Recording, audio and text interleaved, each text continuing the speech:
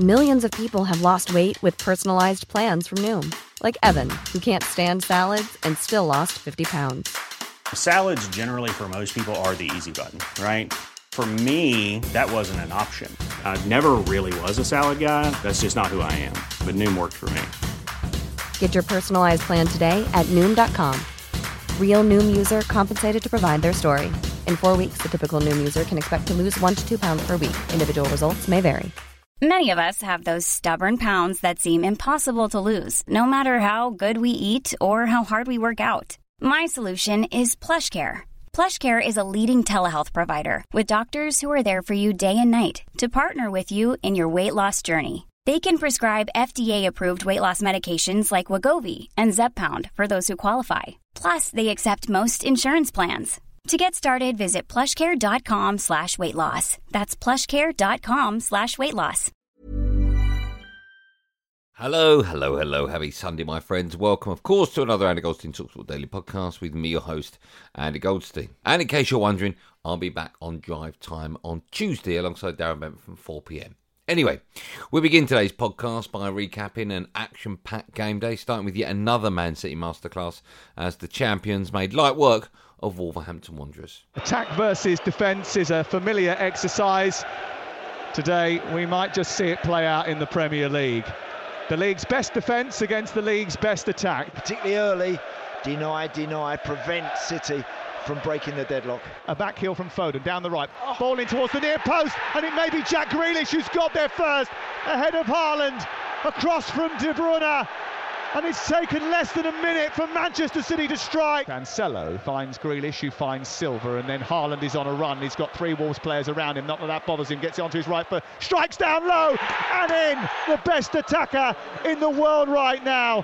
It's a magnificent 7 in a row. This guy probably right now is the hottest property anywhere in the world. There's a little bit of a mistake. It's a red card. Collins, his right foot went high up into the air and into the chest of Jack Grealish. That is deemed as serious foul play. De Bruyne into Foden, a little tuck round the corner and in. Brilliant goal from Foden, back to the top of the Premier League. It's finished at Molineux. Wolverhampton Wanderers 0, Manchester City 3. Good day out for City, routine day out for them. You know, the players rarely had to break sweat really.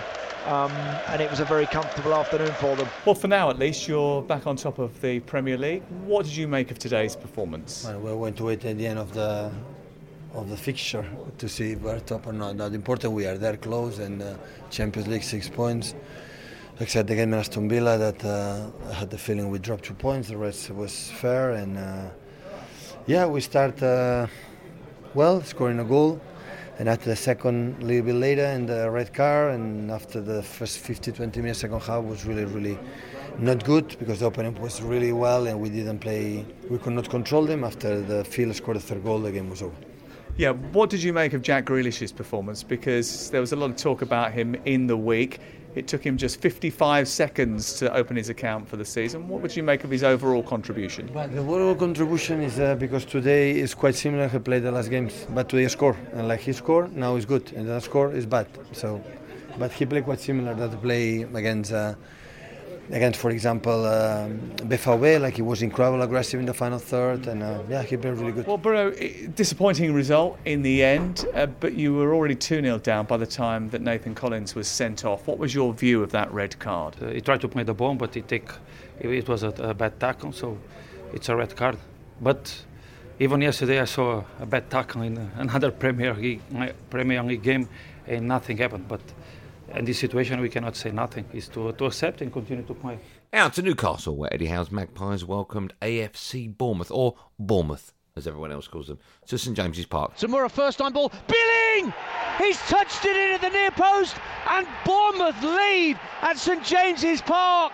And the Bournemouth fans way up in the top tier of the Lees' End go berserk, and Philip Billing, 2-2, puts Bournemouth into an unlikely lead at St James's Park. Potential handball. Moura just looks as if he tries to lean his shoulder in initially, but then the arm comes away from the thigh and it hits the arm. Whether it hits his thigh first, I'm not quite sure, because it's quite sharp when you see it on the replay.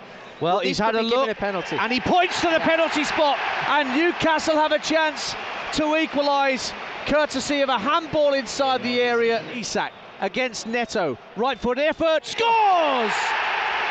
It's 1-1.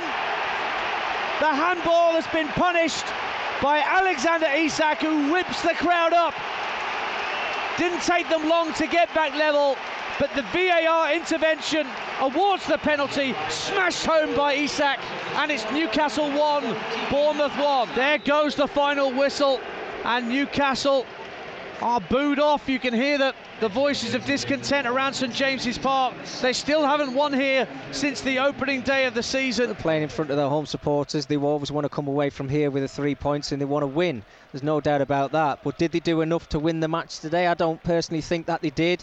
Yeah, you can talk about possession all day long. I don't know what the stats are at the end of the game, but did they do enough in that final third? Was there enough quality? We talked about Isak at half-time, didn't we? Yes, he got his goal from the penalty spot, but other than that, I'm kind of thinking of what else he really did in the game, because it kind of passed him by today, which was unfortunate. I'm disappointed with the performance today. I thought we were away from our best levels. I felt they made it very difficult for us. They conceded ground. The onus was on us to break them down. We played in front of them too much. We didn't play with our normal intensity and zip that I think was just missing right from the off, in and out of possession. I don't think it was a lack of effort, but we just weren't connected, and we weren't in tune with each other like we needed to be. So a disappointing, probably our most disappointing performance of the season, in my opinion. I mean, I have no qualms about him going to look. I think it's a good idea. It's a tough decision to give live that, the nature of it. So I think VAR and going to look at it is perfectly fine. I'm just really surprised that they come to the conclusion they did, and that's not a criticism. It's just my opinion. I don't know what Jefferson Lerma's supposed to do. He's gone to block the shot with his body, turns his face away, and then his hands, obviously where his hand is, it's not anywhere crazy. So yeah, I was really surprised that they come to that conclusion. So you wouldn't be screaming for it if 100%. Yeah, I'll be screaming for it 100% as Newcastle were. But I'm sure if it had hit one of their lads, they'd be disappointed with it as well. So yeah, I think if I was the referee, I wouldn't have given it. But if it was one of the Newcastle boys, I'd have been shouting for it. And in Saturday's late game, Brendan Rodgers took his Leicester side to face Antonio Conte's Spurs. Tottenham 6, Leicester 2 at full time. A pulsating game at the Tottenham Hotspur Stadium, with Spurs picking up their 7th successive home league win. Their unbeaten run in the Premier League continues. Son Heung-min with a half-an-hour hat-trick, stealing all of the headlines. It was Leicester who got off to the perfect start. 6 minutes in, Tielemans converting a retaken penalty. Harry Kane's header got Spurs level just 2 minutes later, but before Eric Dyer's flick home from a corner put Spurs ahead on 21 minutes. The Foxes fought back and equalised 5 minutes before the break through James Maddison, but then Spurs turned on the style after the break. Rodrigo Bentancur with a thunderous strike from the edge of the box just a minute into the half, and then what a story. Son Heung-min was benched for this game, having failed to score in his last 8. He came on the hour mark, and my word, did he make a statement. On 73 minutes, he unleashed an unstoppable shot into the top right-hand corner to put Spurs in control, and then 10 minutes later he added another, and it was another beauty, bending a beautiful shot into the top left-hand corner from the edge of the box, and then to cap it all off, he fired it home inside the box via Danny Ward to cap off a stunning half-hour hat-trick. Joy and relief for the smiling South Korean. He's hugging the match ball and applauding the fans as he walks off the pitch. More joy for Spurs too. They move above Arsenal into second. The Gunners will look to catch up against Brentford tomorrow, live on TalkSport. Meanwhile, it was another thumping for Leicester City. Big questions for Brendan Rodgers. He's trudging down the tunnel. He's under immense pressure now. But it's all smiles for Son, Spurs and Antonio Conte. His side remain unbeaten. It's finished at the Tottenham Hotspur Stadium. Tottenham 6, Leicester 2. Let's hear now from the fun boy Jason Cundy and Jamie O'Hara reacting to all of yesterday's action on the game day phone-in. Let's go back to Claire, the Newcastle fan. Today was a bit frustrating. I think Isak, he's got goals in him, that's obvious. But I think he's not a header of the ball, and I think playing the balls in the box all the time, which we seemed to do a lot of today, was not his game. He's a on the ball, on the pitch player, kind of running from about 18, 20 yards out and a one-on-one with the keeper. That's his kind of game, and I think that's where he's better suited. Do you know what? You have been unlucky. The goal should have stood against Crystal Palace, or a penalty, whatever way you want to dress it up. I'm not sure about Newcastle this season so far. I'm not convinced. You know, not enough big results from them. They've spent some money. They've got some top players in their team now. Yeah, they need to be pushing on. Well, Europe's got to be the aim. Right now, this is probably. I mean, Claire just said it. It's where they should be or where they deserve to be. Yeah, I understand that. Look at the teams that are above them: City, Arsenal, Spurs. Brighton, okay. You know, we'll see what happens after Potter leaves. Man United, the Fulham are the big surprise so far this season. Chelsea above them, Liverpool above them. Yeah. So all of the teams that I've just mentioned, you would expect, other than Fulham, other than Brighton, and also Brentford. And Brentford. So there should be about sixth, seventh, something like that, eighth. Yeah. So they're not a million miles away. They're only 1 point off Liverpool right now. Oh, they played a game more, so. Yeah, look, the coming weeks, going into this international break, they've got to get themselves higher up the table. Now to Mark Goldbridge and his take on all of yesterday's action. It was another thumping for Leicester City. Extremely shoddy defending from them. They remain rooted to the bottom of the table. It's their sixth successive defeat. I'm not daft as well. It's as you say, it's 6 defeats, and it's not good reading. That's the reality. However, we're still fighting. We're still very much together. The thing about Leicester is it's the profile of players that you've got. Brendan Rodgers, when everything's going well at Leicester, he's the right manager for those players. They defend well, they counter-attack well. It's not only who's available, it's who would like that job, what's available in the transfer market, and what you can do with those set of players, of which many of them are unsettled. There was 4 or 5 first teamers who were looking for a move in the summer and told they couldn't have it. So, yeah, it is interesting. And sometimes you're better off sticking with what you've got. But I do think maybe one more game for Rodgers. And if it doesn't change, they're staring at the Championship. Let's not lie. I think when you've got 1 point from 21, it doesn't matter who you are, what you've done. There has to be a change. Surely there has to be a change. It's not working out. I feel for him. I feel for Leicester fans. They didn't buy anybody in the summer.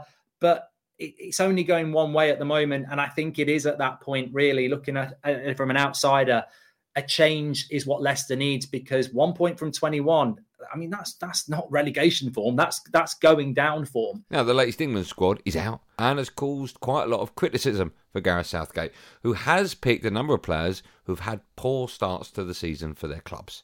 Tony Cascarino believes that the Three Lions boss definitely has his favourites. One thing that Gareth will always have at the back of his mind is, and rightly so, is loyalty to certain players, that he feels have done well. I would put Mason Mount in that bracket. I mean, Mason's not had a great start for Chelsea this year. He had a good season last year, good amount of goals. Could be a terrific player for Chelsea. It's not really got going this year. Obviously, Gerard Bowen, you'd put into that bracket. Again, last season, terrific. And look, we're only 7 games in, so there's room for improvement and getting back on track to where they need to be.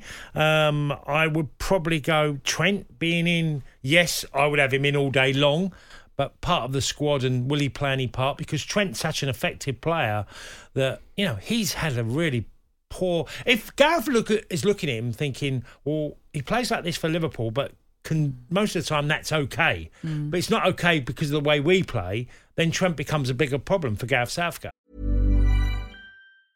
Life is full of awesome what-ifs, and some not so much, like unexpected medical costs. That's why United Healthcare provides Health Protector Guard fixed indemnity insurance plans to supplement your primary plan and help manage out-of-pocket costs. Learn more at uh1.com. Quality sleep is essential. That's why the Sleep Number Smart Bed is designed for your ever-evolving sleep needs. Need a bed that's firmer or softer on either side? Helps you sleep at a comfortable temperature? Sleep Number Smart Beds let you individualize your comfort, so you sleep better together. JD Power ranks Sleep Number number 1 in customer satisfaction with mattresses purchased in-store. And now, save 50% on the Sleep Number Limited Edition Smart Bed for a limited time. For JD Power 2023 award information, visit jdpower.com/awards. Only at a Sleep Number store or sleepnumber.com.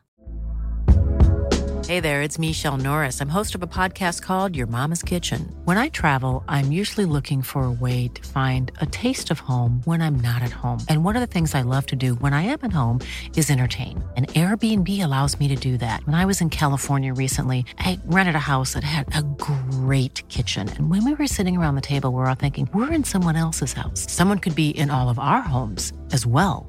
If you have a home, but you're not always at home, you have an Airbnb. Your home might be worth more than you think. Find out how much at airbnb.com/host.